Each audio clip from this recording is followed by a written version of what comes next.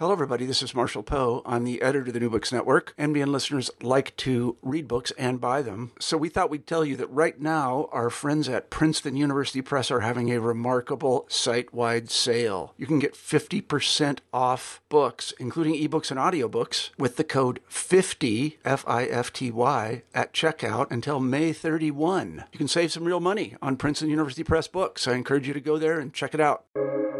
Welcome to the New Books Network.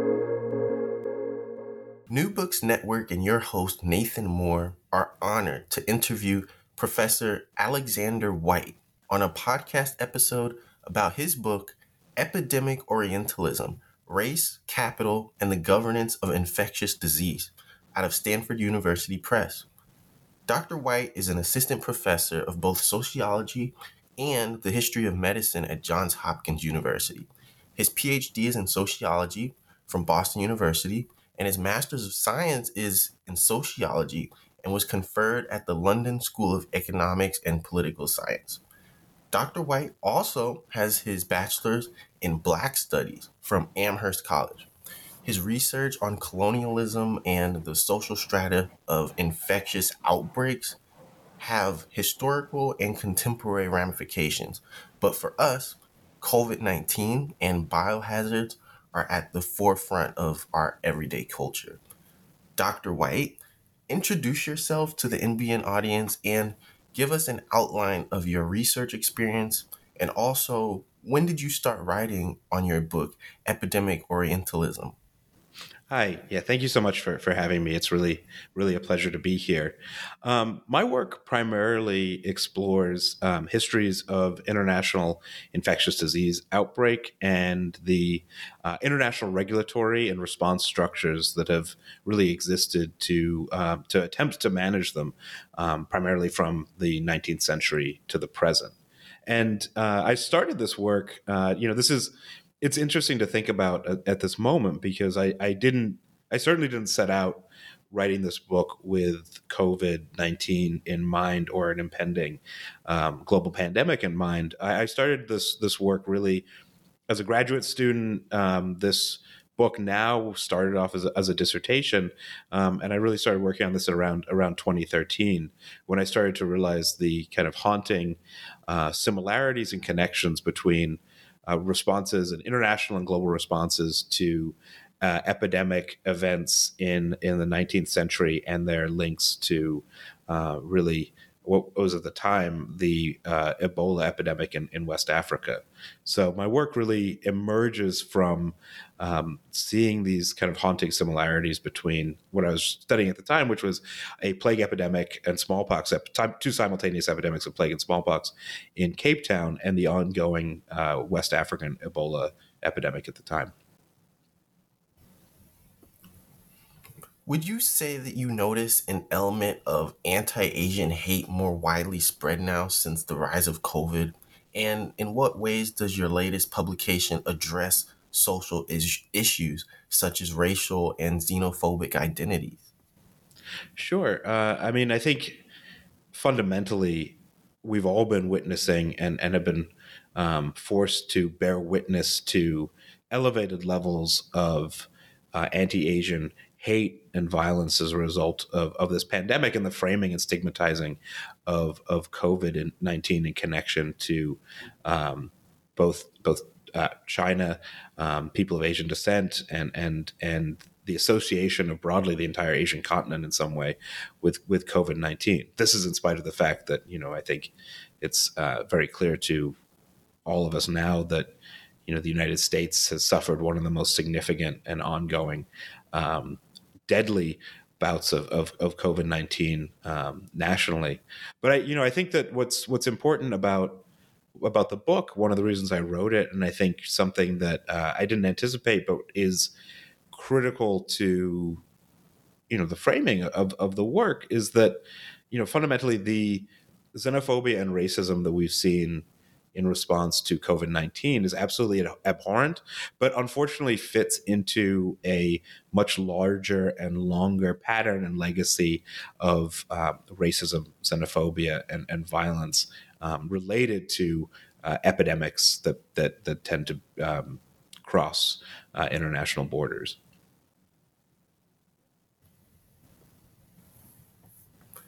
In what ways does your thesis differ from Edward Said's?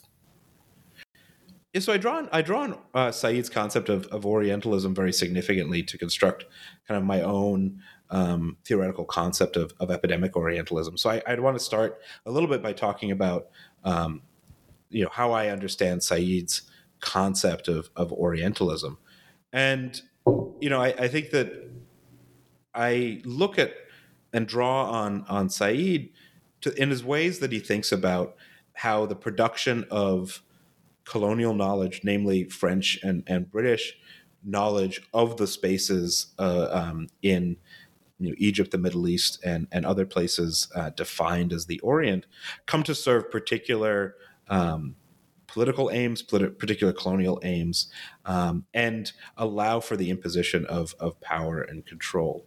So, I think about Said's discussion of the 20 plus volume text Description de l'Egypte, which is produced by the French as a mode of really defining this the area that France is defining as Egypt as a space to be controlled and dominated by France, and how really this constructed knowledge of Egypt, devoid of really any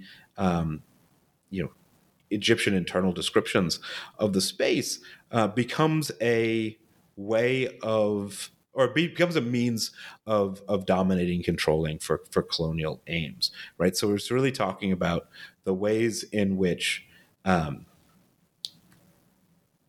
Egypt comes to be understood through the French as a separate space, separate from France, separate from Europe, a place that is backwards looking, the kind of barbaric remnants of a once great civilization.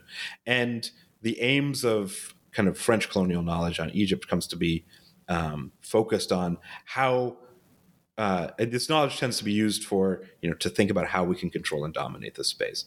And so when I think about epidemic Orientalism, it's really how I define epidemic Orientalism fundamentally as a durable discursive frame that emerges out of Europe's engagements with the rest of the world as a colonizer, and a way through, actually Europe, especially through these international sanitary conferences and conventions that I discuss significantly in the book, how European nations and European empires really come to define a vision of Europe as a space apart from the rest of the world by virtue of its relative difference via infectious disease threat, right? And I think that this is kind of what I draw upon when I think about epidemic Orientalism, when I construct this idea of epidemic Orientalism. It emerges out of the encounters between Europeans and non-Europeans in colonial zones in the 18th and 19th century. Once the threats of diseases to European control, to European economic and political interests, and to European bodies become very visible through colonial endeavors. And as we see these sorts of diseases and these sorts of colonial disease threats become the mode through which Europe is, one, able to understand itself as a space apart, and this is an act of myth making in many ways, but also a mode through which the world can be or the world of infectious disease can be governed such that the space of disease risk becomes Europe, and the space of threat, i.e., where diseases are coming from, that frame and shape what we might consider global threats, are places beyond Europe and beyond quote unquote this vision of the West.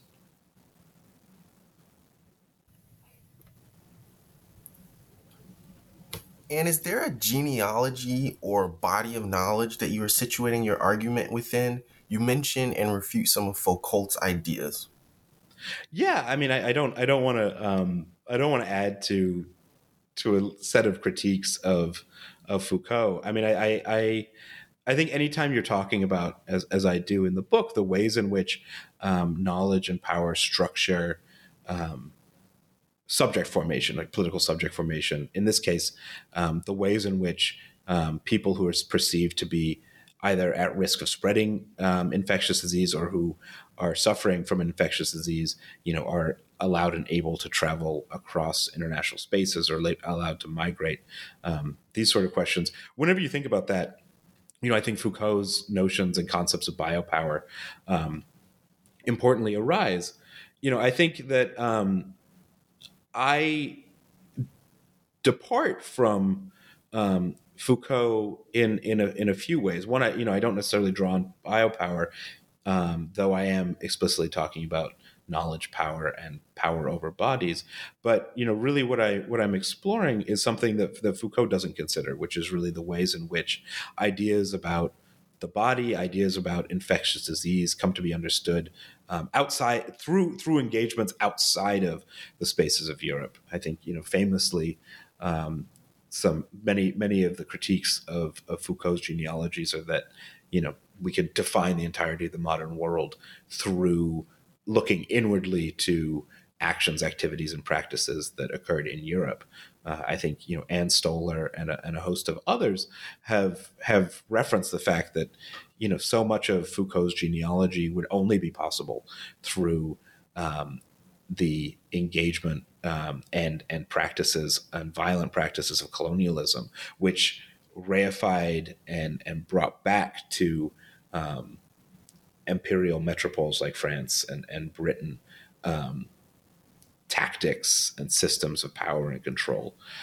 So, in my work and in this piece and in this book, I really attempt to both contest a Eurocentric genealogy of power over bodies, but also at the same time, I want to situate the construction of discourses around infectious disease control really within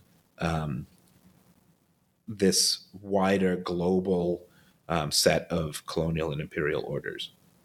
So, to do that, I draw very heavily on post-colonial, decolonial, anti-colonial scholarship. I link Said's work, obviously a towering figure in post-colonial studies, with the work of Stuart Hall, Saidiya Hartman, Sylvia Wynter, and others. I also draw heavily on Achille Mbembe's concept of necropolitics, especially in the last empirical chapter of the book. And I think that, Mbembe really gives us a useful way to look at the way that, look at how biopolitical analyses often ignore other genealogies of power derived from colonial conquest, slavery, and imperialism. So in this work, I'm trying in many ways to write a genealogy of power on bodies and international structures of infectious disease control and the powers that operate within that through those histories and legacies of colonialism, slavery, and imperialism.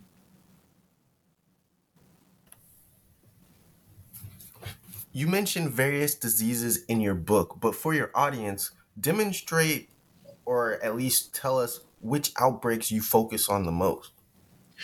So, the book kind of emerged out of a central puzzle, which is that, I was traveling to Liberia at the tail end of the West African Ebola epidemic. There were no more Ebola cases in West Africa, and I was, or in Liberia, and I was curious to interview folks in Monrovia about kind of actually, what were the longer term, or what do they perceive to be the longer term effects of, what we would now call social distancing practices, quarantines, lockdowns, curfews, the refusal to shake hands and engage in bodily contact. What 2 years of living through that experience, how is that shaping kind of the post-epidemic moment? And while that project actually, those experiences might sound very familiar to us now, what I ended up being most fascinated by was the experience of leaving the country, where traveling through the Monrovia airport, an airport that's rather small, where actually, where international flight seating plans were kind of drawn on a piece of paper, despite this kind of the smallness of the airport, and the you could argue lack of resources, there was this overwhelming biosecurity infrastructure there, which was really 3 or 4 infrared thermometer, like temperature taking stations, several cameras, infrared cameras that would scan your temperature, and then the requirement of basically going through a boarding checklist to confirm that you hadn't been in contact with anyone with who'd been infected or exposed to Ebola virus disease.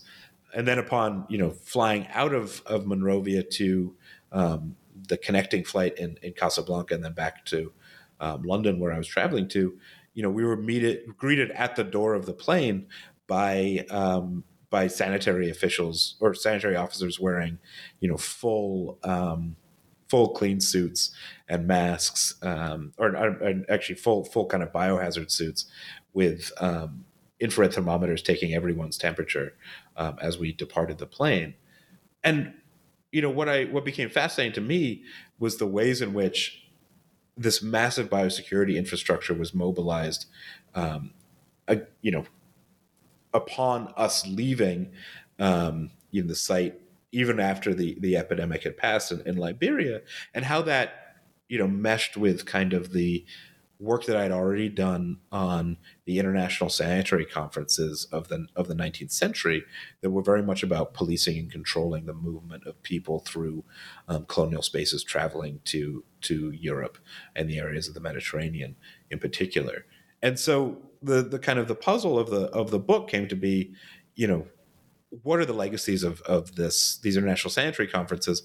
Ultimately, these international sanitary conferences, which begin in 1851 and through the last conferences in 1938, produce a series of conventions aimed at preventing the spread of infectious disease across borders, for the management and protection, for the maximum protection against infectious disease with a minimum effect to trade and traffic as its motto.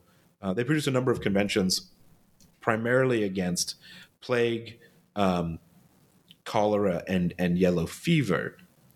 And these 3 diseases would continue to be the primary focus of international infectious disease regulation, really up until 2005.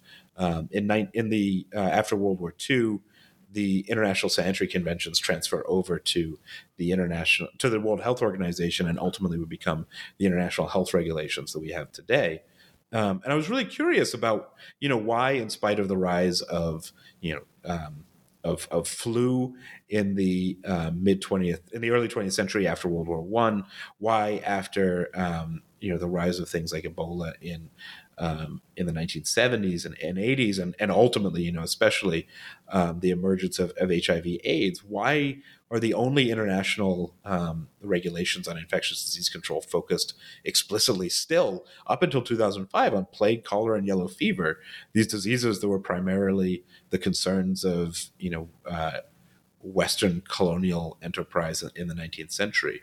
So, I focus in particular in the book on those in the first few chapters, and then kind of explore how this particular concern, especially around the threat of those 3 diseases that they pose to imperial trade networks, to colonial economies and colonial stabilities, come to be seen as the greatest threats to Europe. And actually how many other diseases that might have also fit within certain criteria, those same criteria, ultimately tend not to emerge as the objects of international infectious disease control, despite what is really a massive loss of life and significant concern. So the book really focuses on plague, cholera, and yellow fever in the early periods. It explores why HIV/AIDS in particular does not become perhaps one of these diseases that becomes the object of international regulation. And then in the latter stages of the book, when I concentrate on the world post 2005, it becomes much more of a story around the global concern for diseases like SARS, SARS from 2003, Ebola virus disease, and then ultimately, of course, COVID-19. What are the forces governing global response to pandemic threats, and how did they begin according to your timeline? Yeah, so this is really where the book tries to speak to the remarkable durability of certain discourses around infectious disease threat. And what I tried to do in the book is ask this kind of central question, and I think this builds on kind of the answer that I just gave, which was around, why do these what can explain the persistence of the focus on certain diseases even after they've seemingly not seemingly appear to be less of a global threat.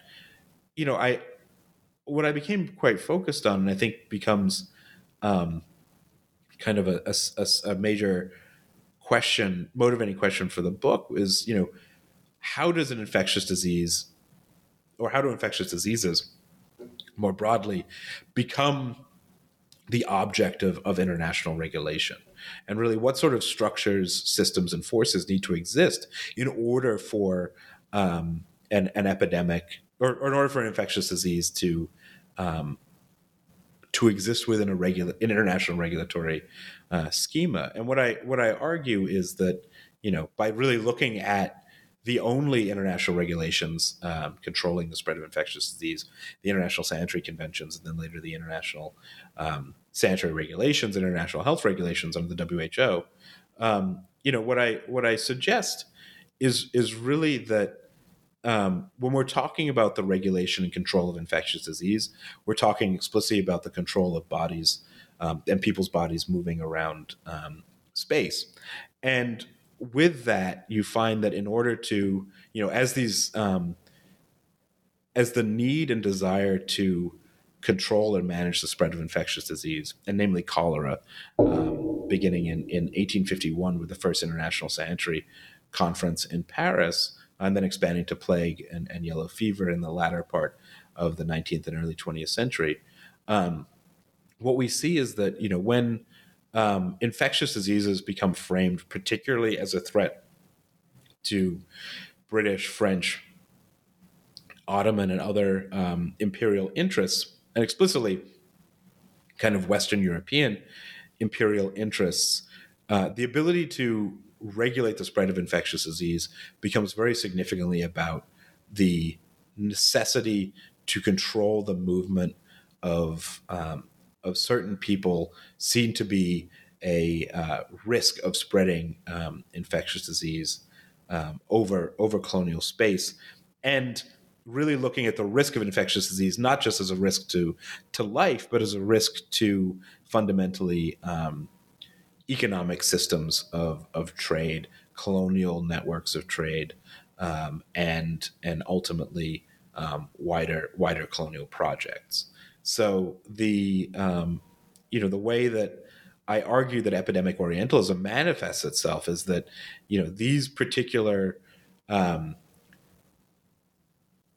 governmental, these particular forces of governance of populations, these particular concerns for infectious disease as a function of economic risk and economic threat, come to frame how we see the threat of infectious disease, really, both today and throughout the period that I'm looking at.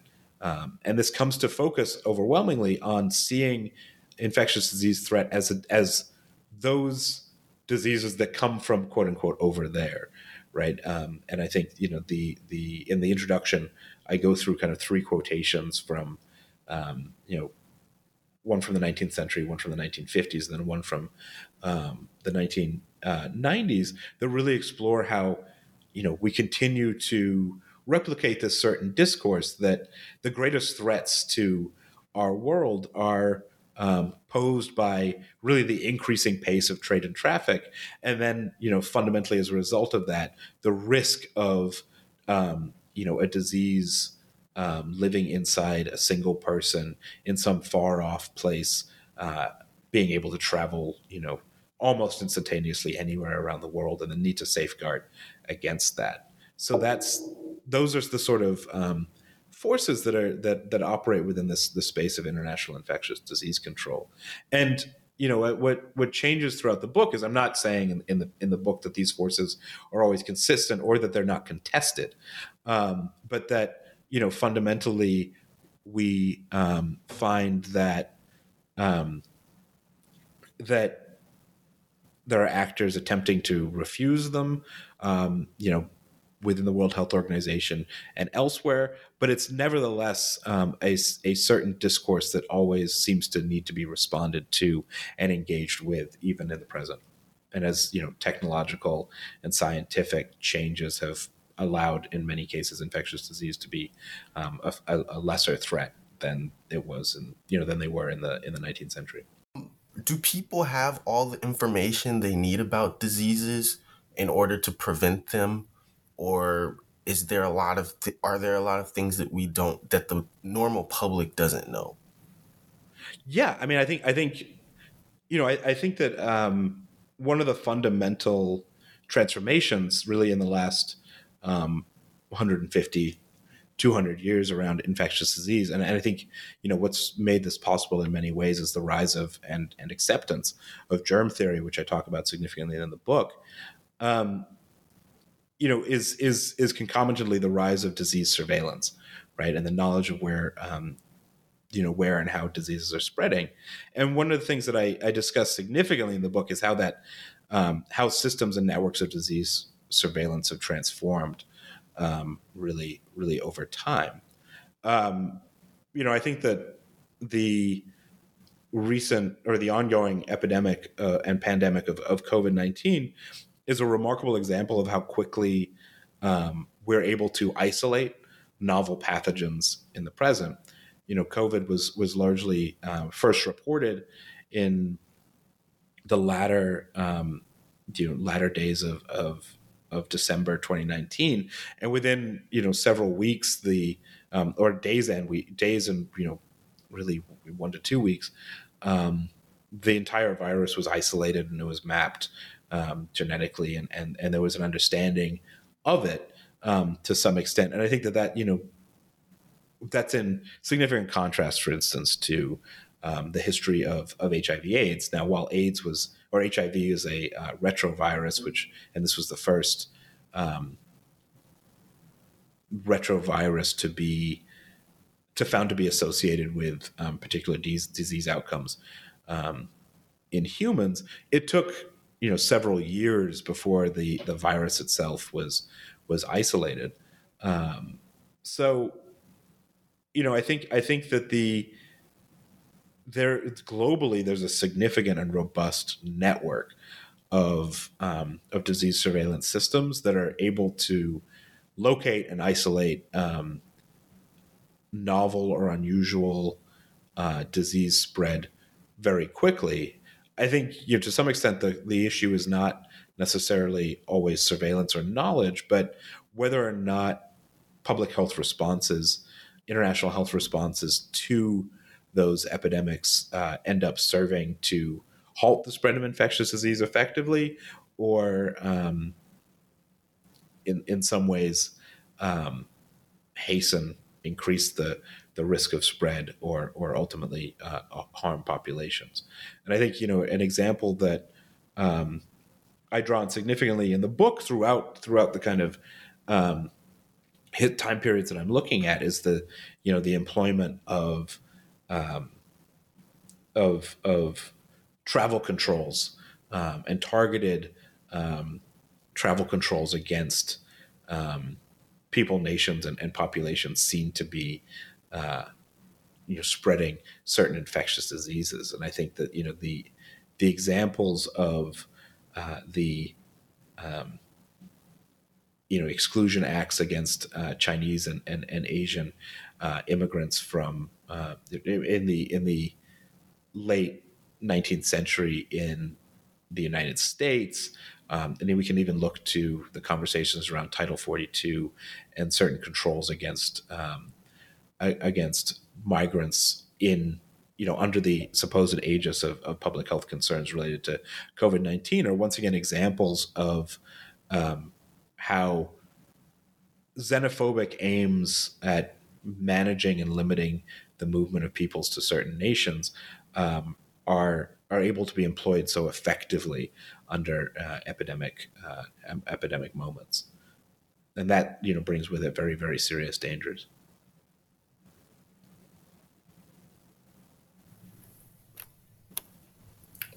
Outside of the WHO, what governing bodies are in charge today when it comes to outbreaks, and who should we be looking out for? Yeah, I mean, I think that this is an interesting and really important question right now.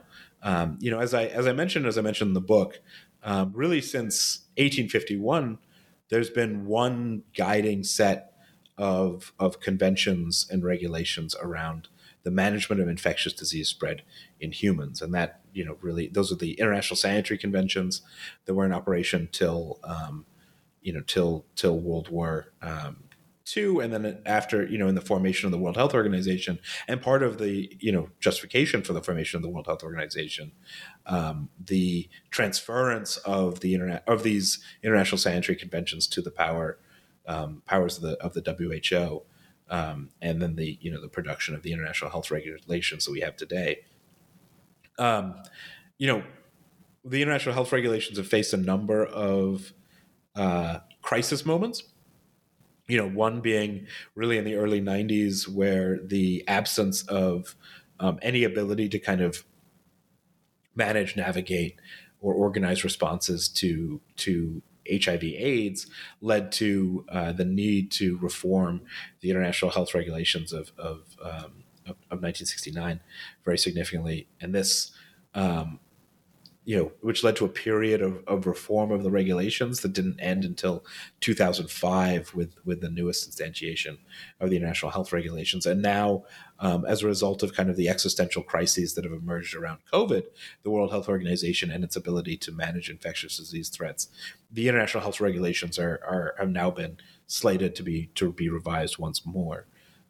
So as I mentioned, these international health regulations are the only regulations managing the spread of infectious disease internationally amongst within humans.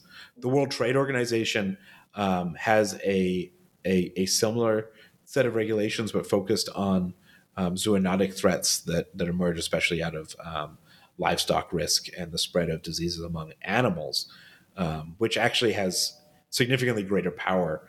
And I discuss this in the book than the international health regulations, because the World Trade Organization has sanctioning power and other ways of controlling and managing responses to threat. So those are the two large international agreements. Though it seems that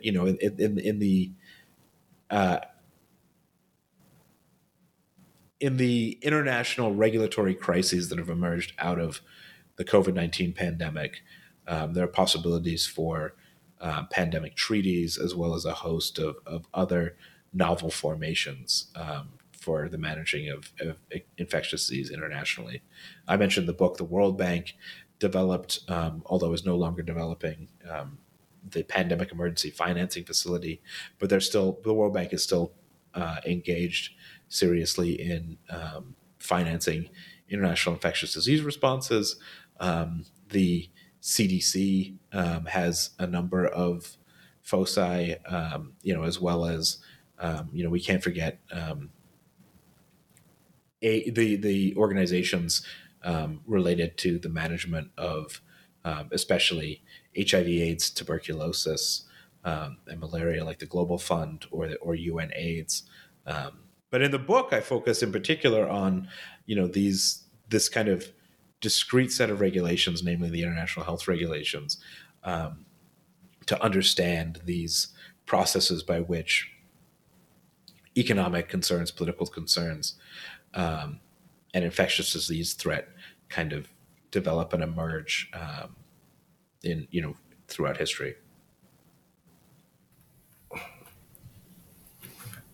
HIV/AIDS is well documented after the 1970s, but why was it so transformative for scientists who were studying responses to pandemics in particular, if you haven't mentioned it already? HIV/AIDS is deeply important because, in one sense, HIV emerges at a moment when there's a great deal of confidence, actually, that humanity as a species had kind of turned the corner on infectious diseases. We had rather recently eradicated smallpox, the only disease in humans that's ever been fully eradicated, and polio was and continues to some extent to be en route to eradication. And the rise of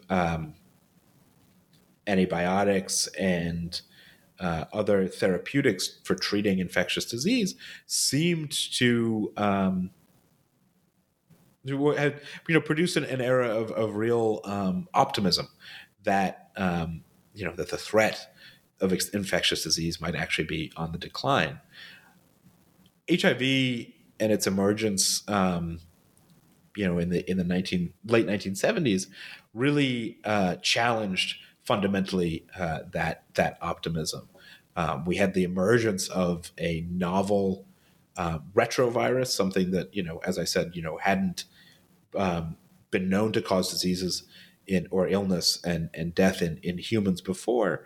And with that, it was the discovery of a completely different type of virus, and that it was a virus that drastically destroyed your immune system, and thus it operated differently and needed novel therapeutics and antiretrovirals to treat and manage, that took a long time to develop, often as a result of lack of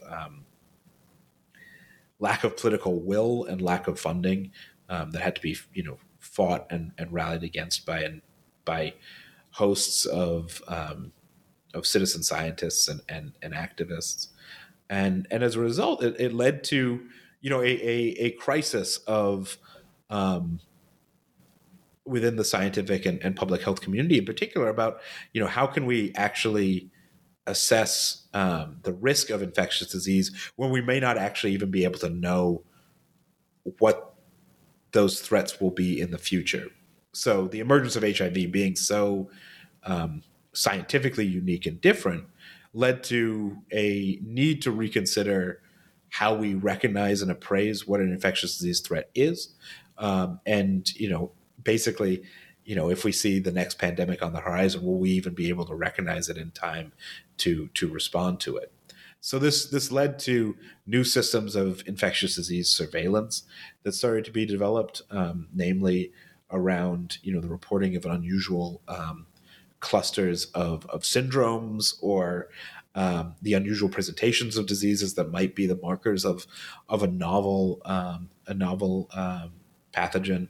Really, this led to a focus on what we might call emerging infectious diseases, i.e., novel disease threats that were either uncommon, hadn't been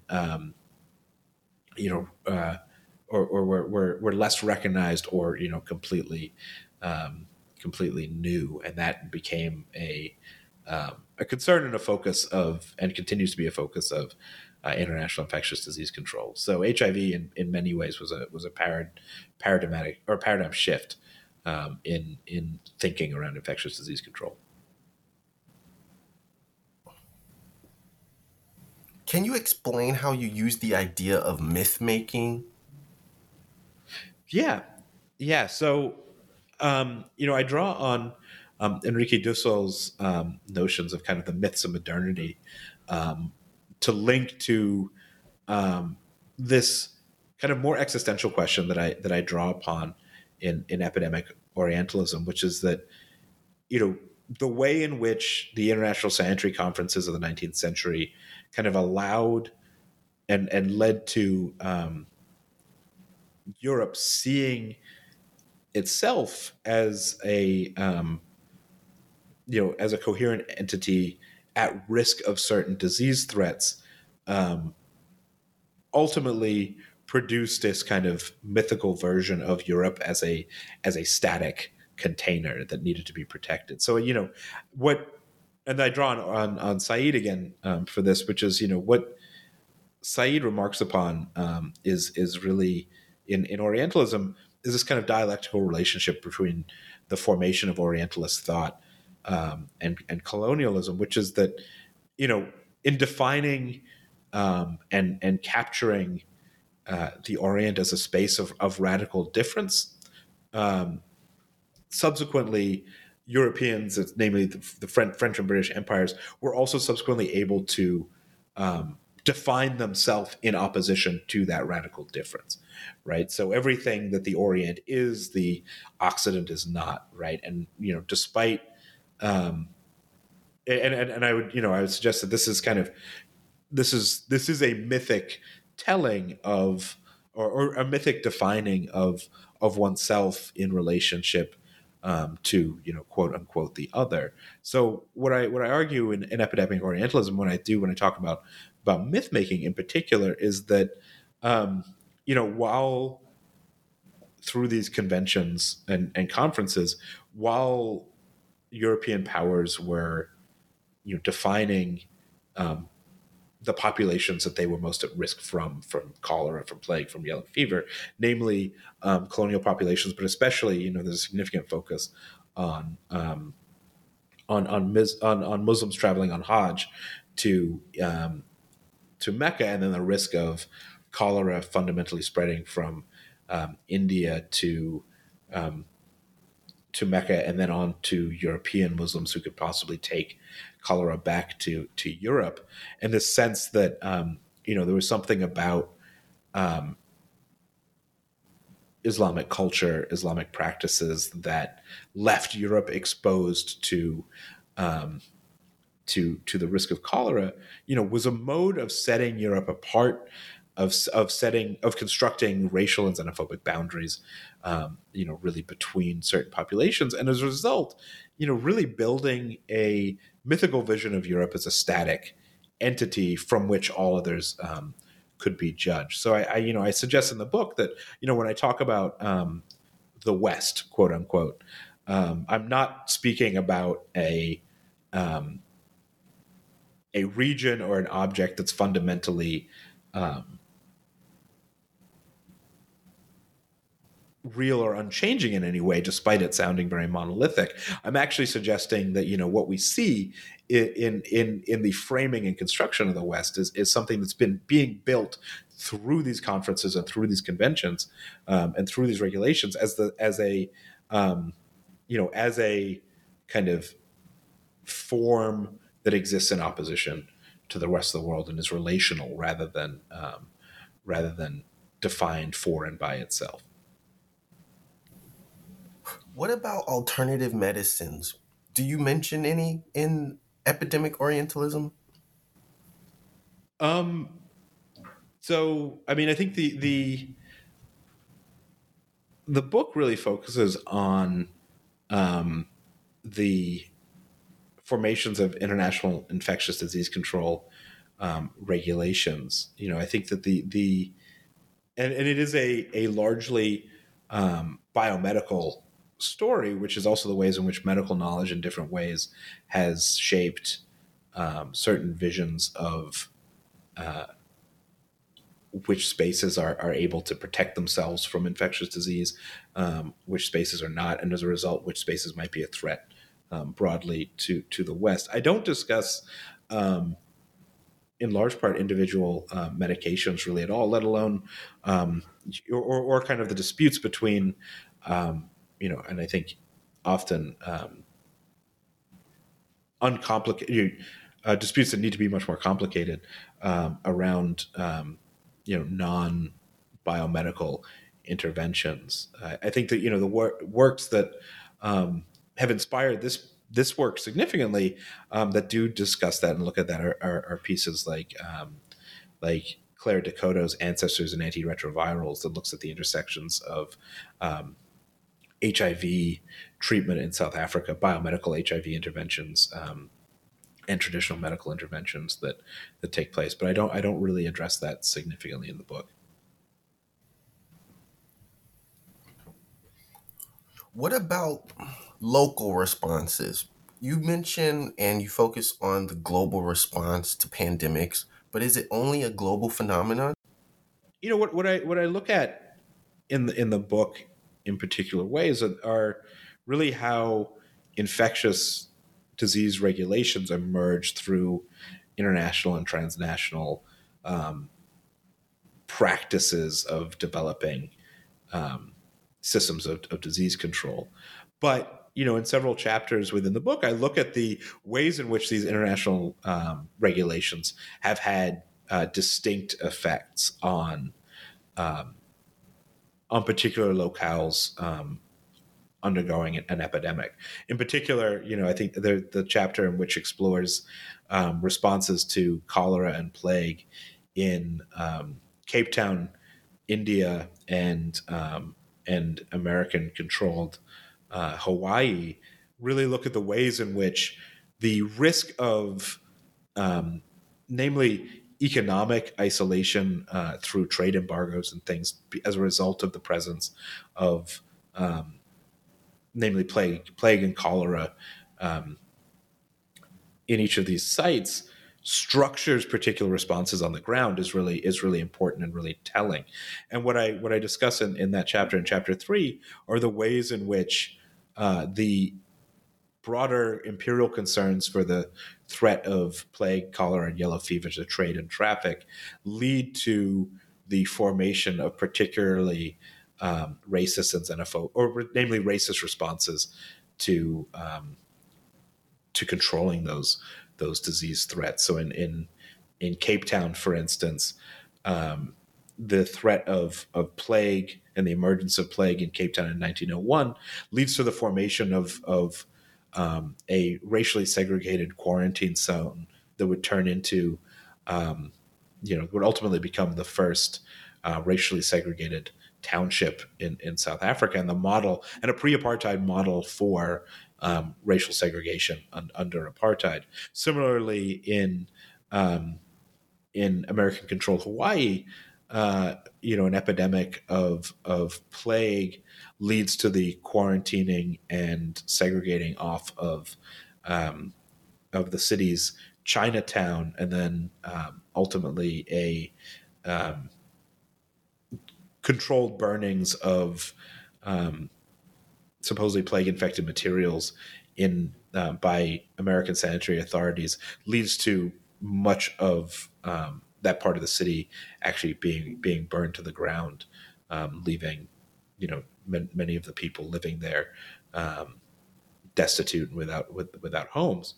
And similarly, we can look at epidemics of plague and cholera, but most explicitly plague in the late 19th century in British colonial Bombay, now Mumbai, for the ways in which infectious disease practices, controls, quarantines, and segregations were carried out along caste-based lines, and how the movement and travel in and out of different regions of India came to focus on not only infectious disease risk, but also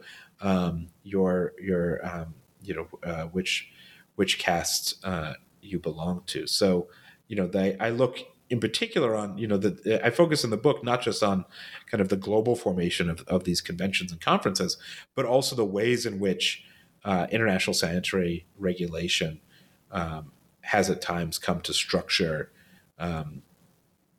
oppressive and racist responses at the sites of epidemic outbreak.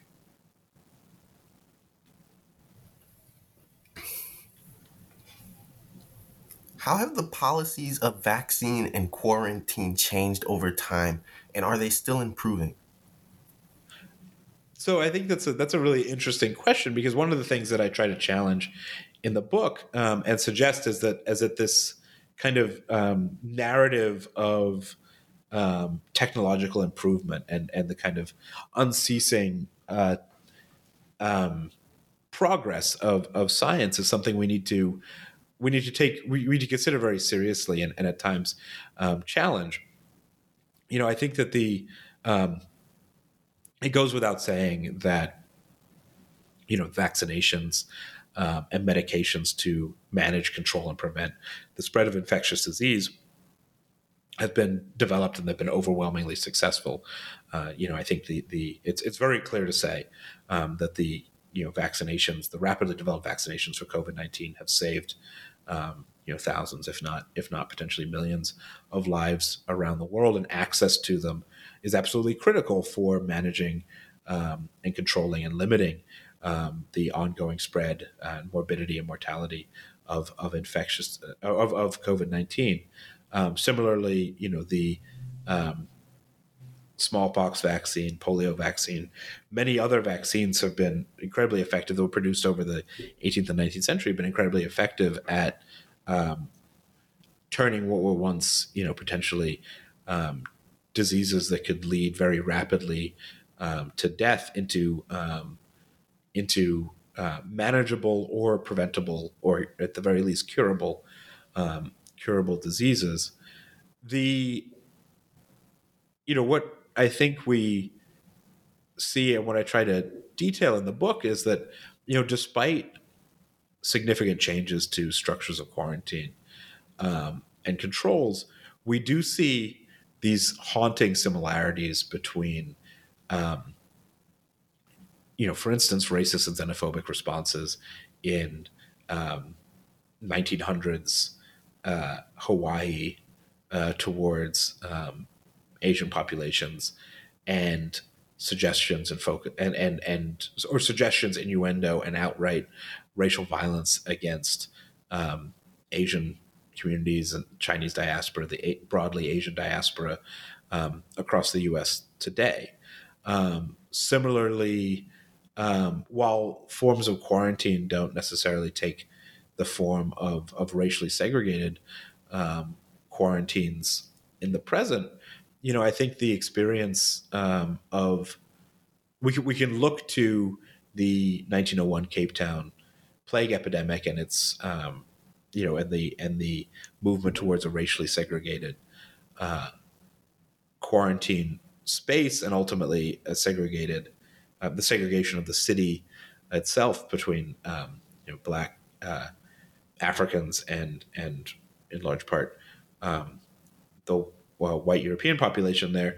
We can see similarities in that, and the ways in which the area of West Point in 20-teens Monrovia was isolated and locked down, in no small part because it was an area that was seen to be it seemed to be a particular threat by virtue of the fact that the people living in that area were poorer and were seen, and perceived as a significant risk of disease spread to wealthier areas of the city. So, while I think we've seen significant technological shifts, and those shifts have been very important and very significant, we still see this haunting nearness of 19th and early 20th century racisms and xenophobias structuring perspectives on, who is the perpetual potential threat of spreading infectious disease, and which populations are considered to be kind of the innocent at risk. And all too often, those distinctions fall along racial and ethnic lines, and along long-held fissures that have been dictated by oppressive systems of control and racial subject formation. Did you ever speak with the former Surgeon General Jerome Adams, and what do you think about the new Surgeon General, Vice Admiral Vivek Murthy? So I spoke to numerous people within the who've been active in international health and in the international health world and the infectious disease space. Due to for ethical reasons, I'm not at liberty to name who I've spoken to, and I want to protect their confidentiality, and I want to thank them also for speaking with me so candidly in the book, and I really appreciate it. But but I can say that no, I haven't spoken to the Surgeon General, either the past or current Surgeon General, on these materials. I mean, the focus of the book is largely, especially in the present, largely focuses on the workings of the World Health Organization, the World Bank, and elsewhere, where the Surgeon General has not generally been, the position has generally not been a key actor. Are you a proponent of popular science response persons like Dr. Fauci or Dr. Sanjay Gupta? And if you were to find comparisons to similar figures in the past, do you have them in Epidemic Orientalism? I mean, it's an interesting question. I mean, I think I don't know if I'd characterize Dr. Fauci as a popular, as kind of a scientist at large, or a doctor at large. Dr. Fauci was the head of the National Institutes of Health, and had a significant an important role to play in the pandemic response to COVID-19. Sanjay Gupta, I believe, is a doctor affiliated with CNN, and his credentials are that he's an MD. I don't have a I'm supportive of anyone who provides clear, cogent, and effective public health information or health information to the public, or helps to distill really complicated scientific and medical matters to an audience. I think public health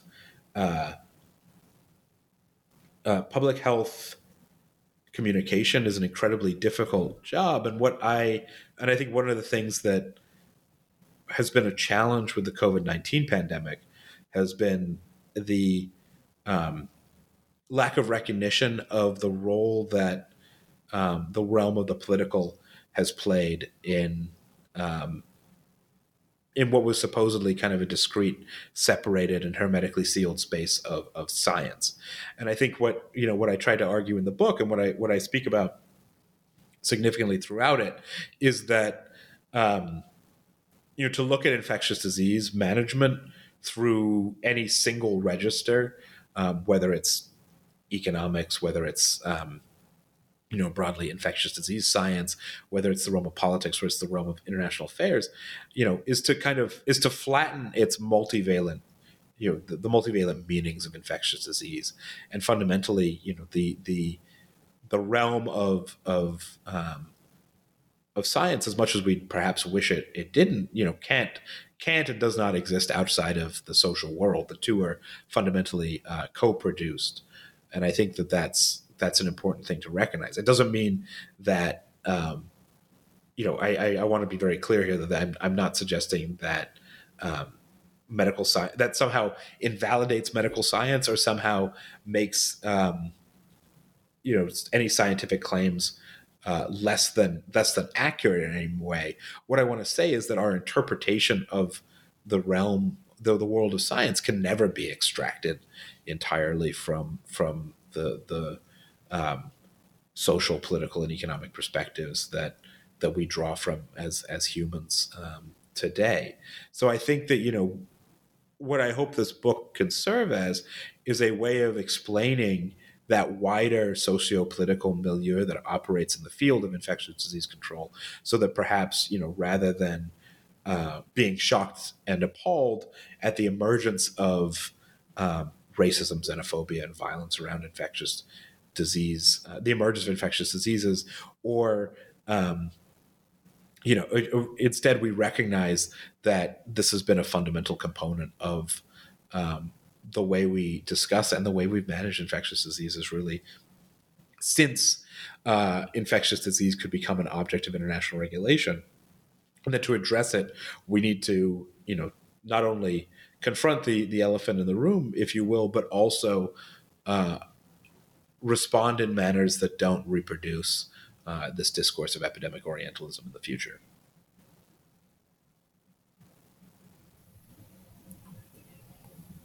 Why are international sanitary conferences central to your book? So the international sanitary conferences were were ostensibly meetings of major medical and scientific leaders from various nations throughout nations and empires throughout Europe, Britain, France, the Persian Empire, Ottoman Empire, and many others, and political actors. So in 1851, the first International Sanitary Conference is held in Paris, and it's the first time that scientists and politicians are brought together to kind of work to produce policy or international regulations on the management of infectious disease. And I think this is important because, as I note in the book, that even before regulations and standards on weights and measures, or the formal establishment of Greenwich Mean Time as kind of the site where the global day begins and ends to some extent. There were conversations around how to manage the spread of disease across borders, and these conversations were being had between scientists and politicians in unison. So the conferences were sites not only to produce infectious disease regulation, as they ultimately would in the last 2 decades of the 19th century, but they were also a space for clarifying, condensing, and coming to consensus on a host of issues related to the management of infectious disease. And one of them, one of these areas that was most significantly the site of conversation was really how to control and manage populations at the sites of epidemics, such that they wouldn't travel to places where that could pose a threat to European colonial and imperial interests. And this is where really a Eurocentric perspective on infectious disease control comes to be defined, which later becomes a broadly Atlantic, I would say, or North Atlantic perspective on infectious disease control comes to be defined, i.e., recognizing the space of Western Europe and North America as the sites that need to be protected from infectious disease threat from a supposedly less sanitary much of the rest of the world. So this is the space where I would argue that epidemic Orientalism comes to be a global discourse, and one that ends up structuring international infectious disease response. So I trace, in chapters in chapters 2 and 3, kind of and 4, actually, the development of the international sanitary conventions through time, through these conferences where they're being produced at.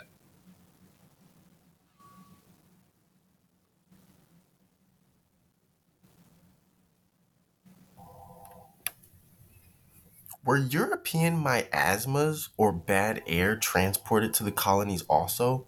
And in what ways was disease transmission in Europe different than in the colonies?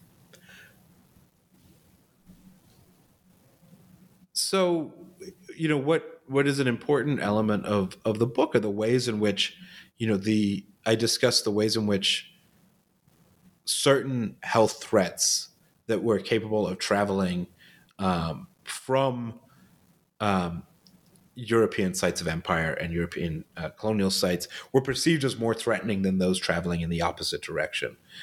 In the first chapter, I explore and touch upon, especially the transmission of smallpox to the Americas and the violent decimation of indigenous populations. The smallpox produced in conjunction with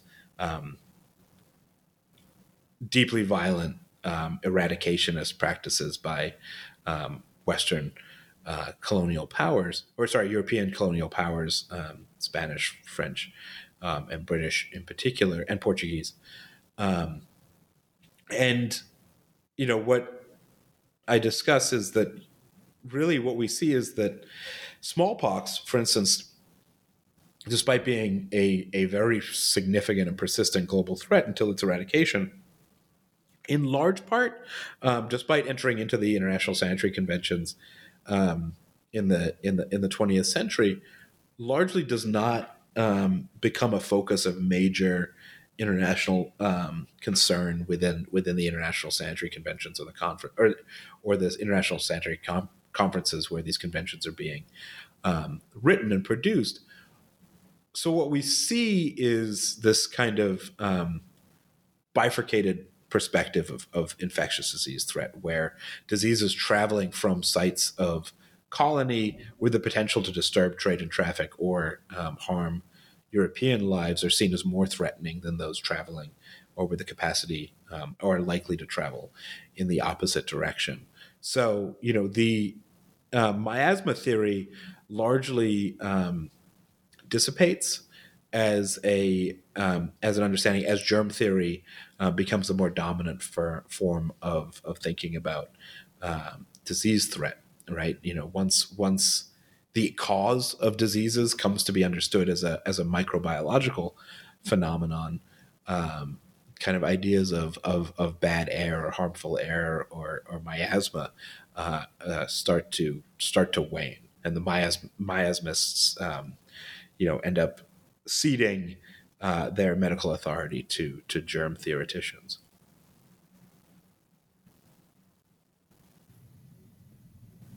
And urbanization. New York City is a prime example of a densely populated area that also has a history of sanitary conventions. What other global cities are vital to understanding the history of pandemics? Oh, I think a host of global cities are very central to understanding the histories of pandemics. I think as I I've already mentioned, I think in the case of Cape Town and the 1901 bubonic plague epidemic there, we see the ways in which certain racial logics within Cape Town are mobilized as a result of these wider international concerns about the spread of infectious disease to Europe. Similarly, many cities in India, especially Mumbai, I think is a site for not only witnessing horrendous British colonial responses to disease and the control of infectious disease, but also is and continues to be a site of key research on infectious disease and key innovations in understanding them. I think Honolulu is another focal point along this trajectory. But I think that really in the present, the cities are critical to our understandings because they're global sites in which there's a lot of cultural, political, social transmission, as well as disease transmission. So cities are a central element of any story when you're talking about infectious disease. And can you go over Ebola and monkey virus for us and why it's important to understanding the African influence in the global response to pandemic? Sure. I think that so you're referring to what's now known as Mpox through the WHO.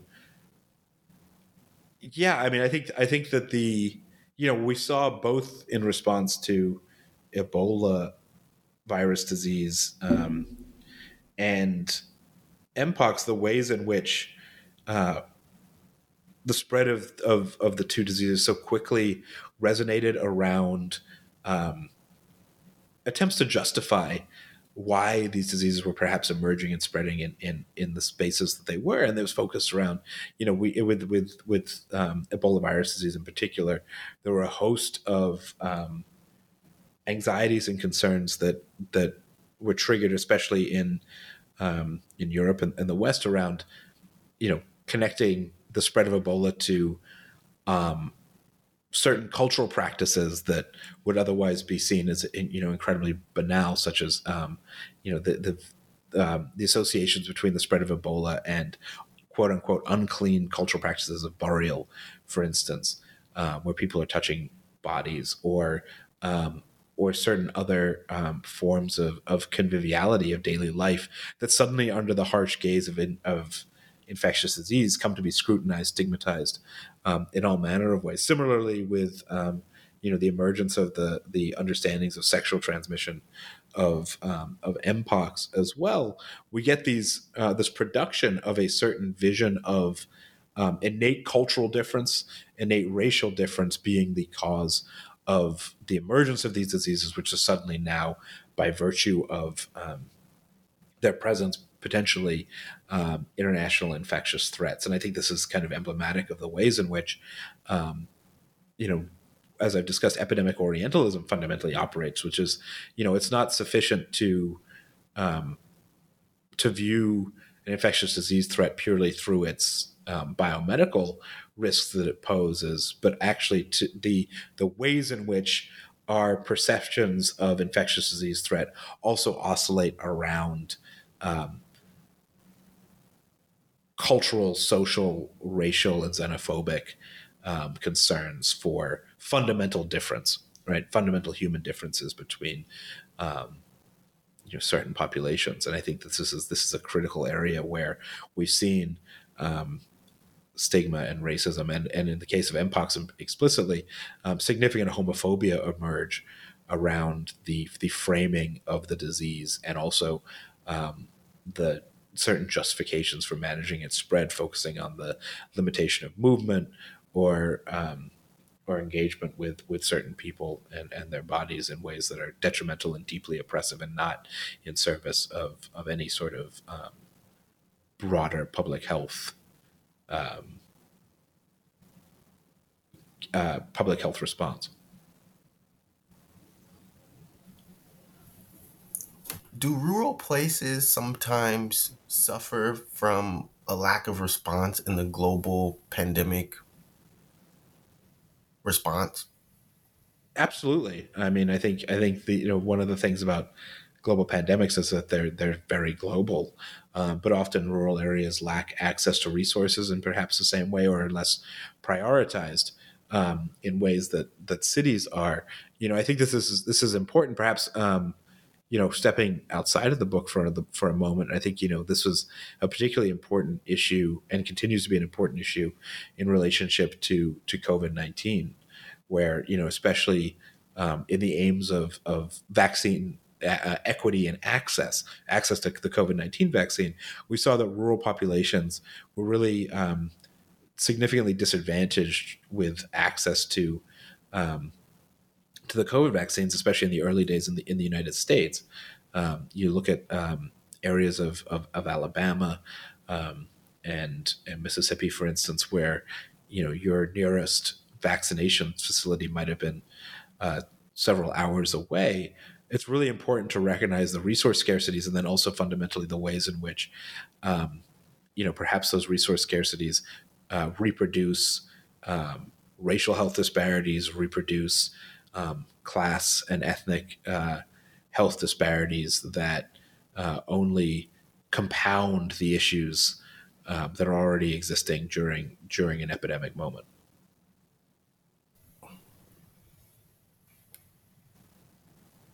Can you describe some of the art and poetry that you present in your book? Some of them, like George Frederick Keller, 1881, are fascinating. Yeah. So I think that what's important about some of the deeply troubling and violent art that I depict, or that I discuss and I incorporated in the book, are the ways in which cartoons and artwork exemplify what I define as epidemic Orientalism. So you referenced this this rather hateful image of that's captured in a statue for our harbor, and the harbor is in italics. It's of it's essentially a mockery of the Statue of Liberty, with a man dressed in traditional Chinese clothing. It's a stereotyped image of a Chinese person standing atop a skull, holding an opium pipe, and with, instead of the kind of crown the crown of sunlight, I guess you could say, is on top of the it's on the Statue of Liberty's head. There are 5 rays emanating from it, reading filth, immorality, disease, ruin to white labor. And I think, and also I should mention that the statue is meant to be in the San Francisco harbor, which was undergoing a plague epidemic at the time. And I think what images like that, albeit horrifying, communicate are the ways in which, really infectious disease, racism, xenophobia, and concerns for labor and economics come to be closely aligned. We see in that image really the ways that that concerns for infectious disease quickly give way to some thought that foreign, quote unquote, foreign bodies, both infectious disease and foreign peoples, are going to pollute the body politic and the populations of, in this case, the city of San Francisco or the United States in general, which tie into all of these notions of racial hygiene and defilement that comes with immigration, that were so critical to political discourse in the United States in the late 19th century. So, this association between disease risk, racial mixing, and economic concerns become very clearly tied and linked in an image like that demonstrates that, it's not just the risk of disease, it's not just the presence of foreign peoples, but it's actually the combination of these that will lead to the downfall of, in this case, kind of white American civilization. And it's very explicit in that. And I think that, what's important is, while those images are in the book, I also mentioned in the preface the very, very thematically similar discriminatory cartoons that we saw in a variety of I believe I mentioned kind of Danish, Dutch, Mexican, and several other newspapers that depicted, early in the COVID-19 pandemic, a Chinese flag with, instead of the stars that are on the Chinese flag, either the biohazard symbol or cartoon drawings of coronaviruses, which, while not perhaps as directly evocative as the statue of our harbor, really fundamentally, I think, reflect and reproduce the exact same themes, and invoke the same sort of racist tropes and imagery as the piece, produced over a century earlier. So we see this haunting continuity of these sorts of justifications of this sorts of epidemic Orientalism in the present. And it's, when we can't think that these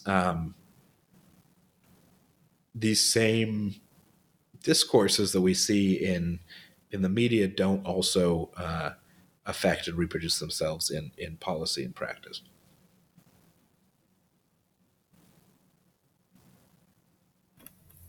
And how much of the topic of bioweapons and war make it into epidemic Orientalism?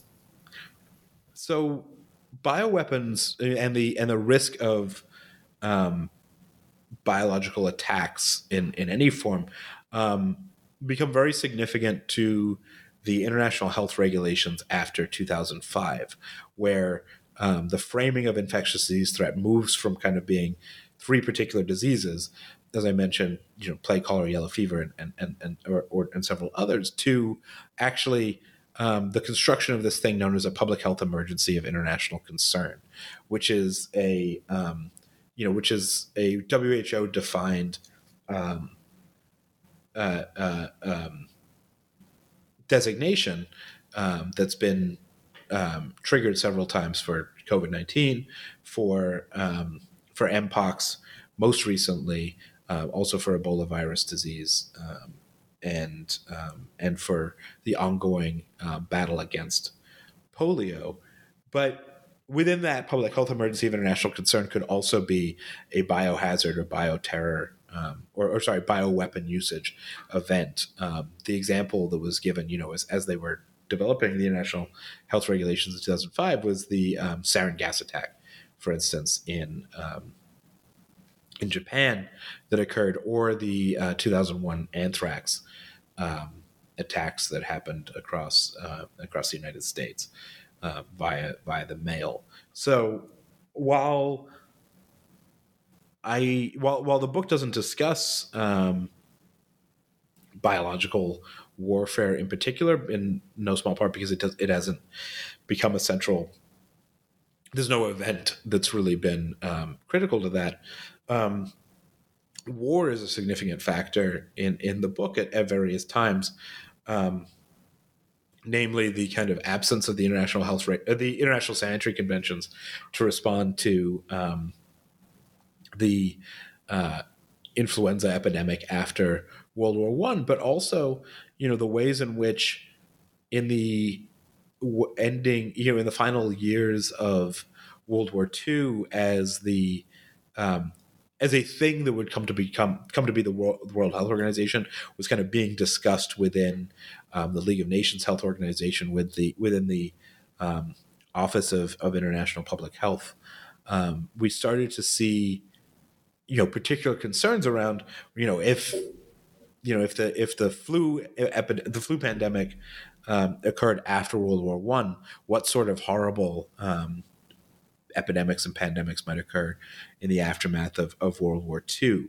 So the destabilization and the violence of war, the degradation, the human cost of war, as well as the invariable making of the invariable displacement of peoples and the movement of refugees and displaced peoples back to their homes after World War II, as well as the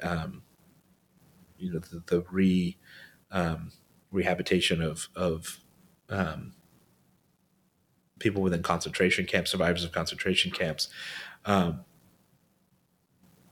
was a particular concern for the possibilities of epidemics that could emerge out of these horrible human rights atrocities and horrible post-war moments, and this led to a further or kind of a heightened concern for the need for the maintenance of sets of regulations around infectious disease control, and what would ultimately become the transference of the international sanitary conventions to the WHO and the formation of the new international sanitary regulations, which would then become the international health regulations that we know today.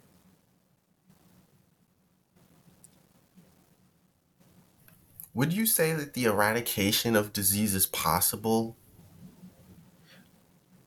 Well, I mean, I think within humans, the only disease that we've been able to effectively eradicate in history has been smallpox.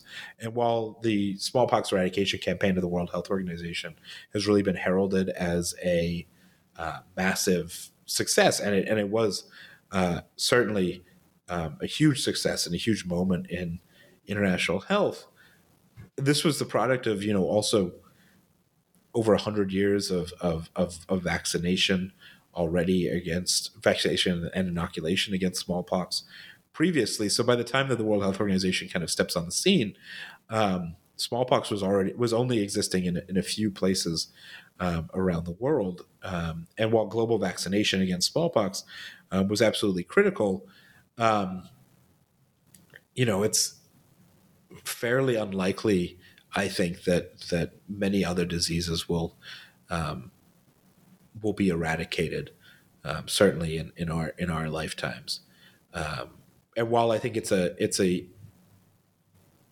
commendable goal on paper, I think we the lengths and the effort and the energy that it takes to eradicate an infectious disease makes it very, very challenging. Very, very challenging indeed. Do you have a favorite science fiction or another genre of film or television series about outbreaks? I like Contagion or I'm Legend or The Walking Dead. That's a great question. I mean, I think it was interesting that you brought up Contagion, because Contagion, was a movie.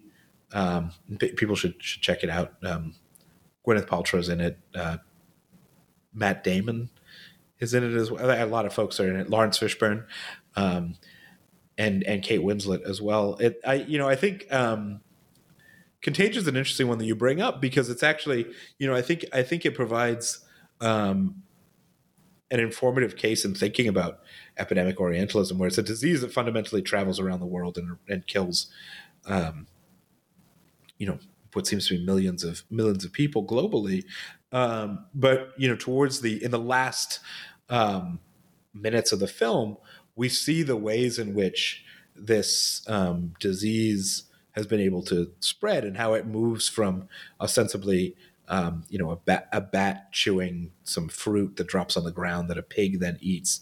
This pig is then killed for its meat, and then the passage by which it transmits from a animal host to a human is through a chef at a very fancy casino. I want to say in Macau. But maybe not. It's not really particularly important where the casino is. Just in East Asia somewhere, failing to wash his hands after touching the inside of the mouth of this pig, and then shaking hands with Gwyneth Paltrow's character, thus leading to the spread of the epidemic. And I think that what becomes so critically, what you see in this kind of conscious or this conscious moment of script writing is that a disease emanating from a rural area in a somewhat undefined space in Asia, being spread by animals, and then ultimately through the unsanitary practices of the chef, reproduces this particular vision that the greatest threats to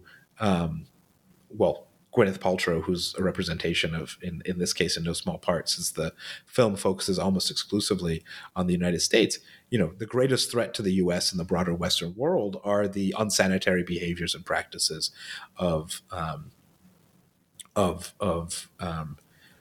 Asian peoples and those outside of the West. And while it's a really interesting film for thinking about infectious disease dynamics, it falls into this epidemic Orientalist trap that we see being reproduced again and again. And we could play that scene out almost in relationship to, the deeply insensitive and racist cartoon that I described earlier.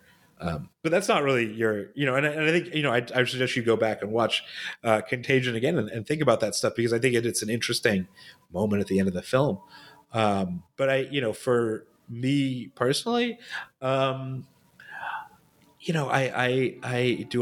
don't watch that many zombie shows, although I have played and I'm watching The Last of Us currently, which I think is kind of interesting. It's about a fungal, an epidemic of a fungus, which is pretty interesting. Although it also kind of falls into the same tropes that Contagion does at certain moments. I think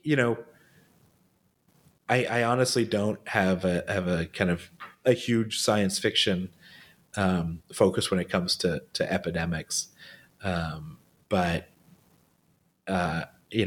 I guess if I had to be pressed, I might choose like World War Z, because there's kind of an epidemiologist, sociologist person in the beginning who I empathized with the first time I watched it, and then he got killed by zombies in like the first 20 minutes. So, in the event of a zombie apocalypse, I'm probably not your guy.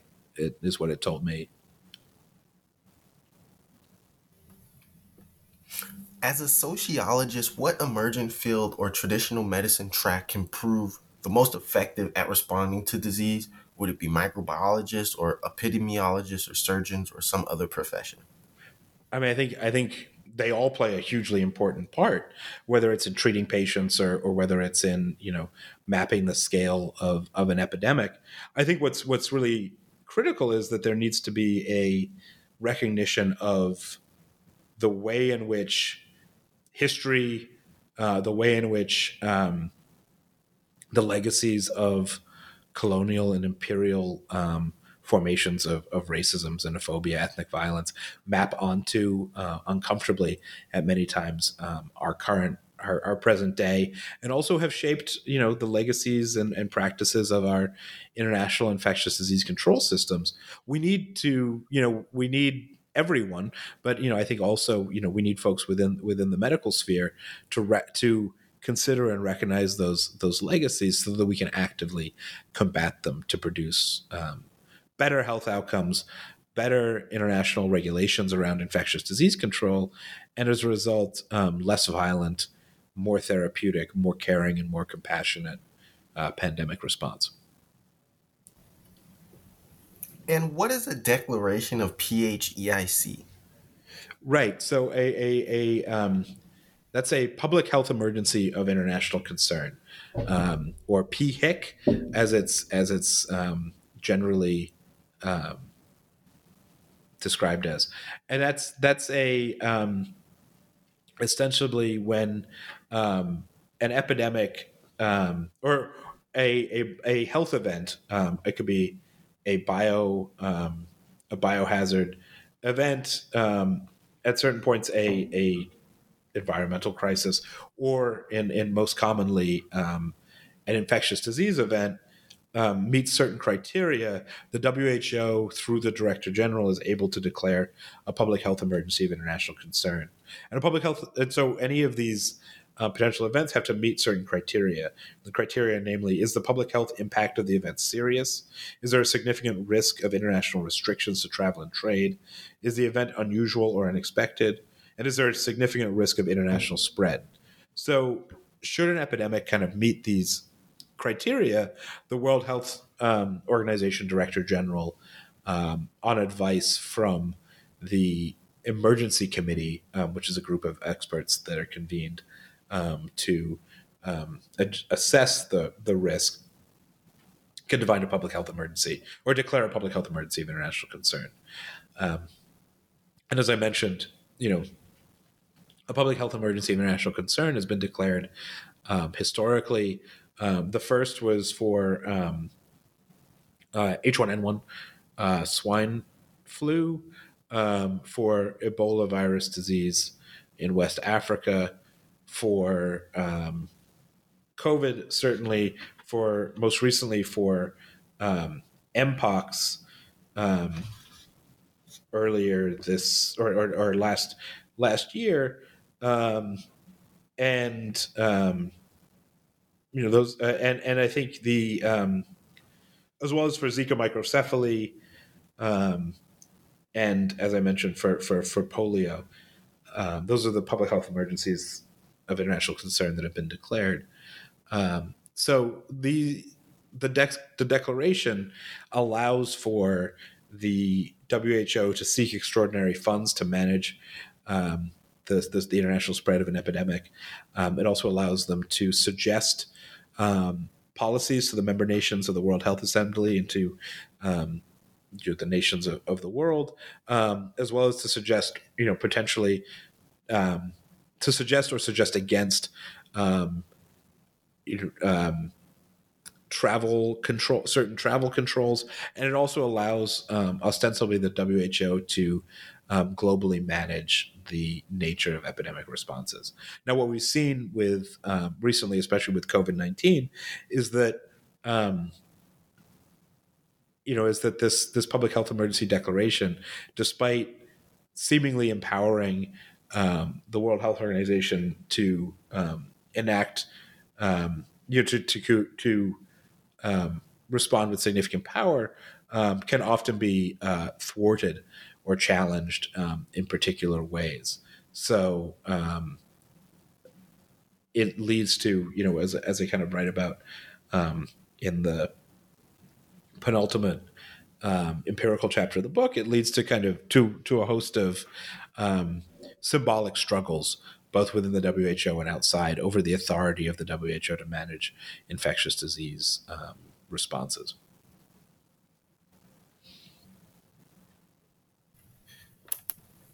And what does the future hold in store when it comes to pandemic and epidemic responses? That's a great question. I think we're going to see the significant reform of the international health regulations towards something perhaps that we haven't seen before. I think this could be a real break in the 170 year story of the international sanitary conventions through the international health regulations.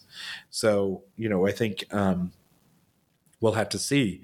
And I think this is it's a fundamental question about the power and possibilities of the World Health Organization, whether or not the World Bank or another international organization ends up claiming more authority over the control and management of epidemic risk is a very serious one. And I think I'll be keeping a very close eye on it. But whatever happens next seems like it'll be potentially quite a rupture from what's come before.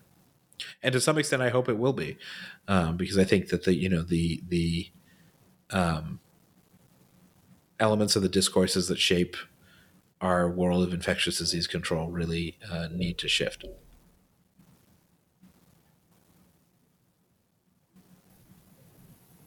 Are you planning any in-person seminars, meet and greets, or anything else? When are you returning to Johns Hopkins? And how can New Books Network subscribers get to learn more about you? Sure. I do have I have a book launch event at Bird in Hand in Baltimore on February 7th. I encourage anyone who wants to attend. I'll be giving a number of talks at various universities around the country, and I'm always happy to talk about the book and talk about my research with anyone who wants to get in touch. You can also follow more of my work and the work of my brilliant colleagues at Johns Hopkins University through the work of the Center for Medical Humanities and Social Medicine, which I'm an associate director of. We have a number of events. We have a brilliant podcast called For the Medical Record, and online seminars and series that you might want to check out.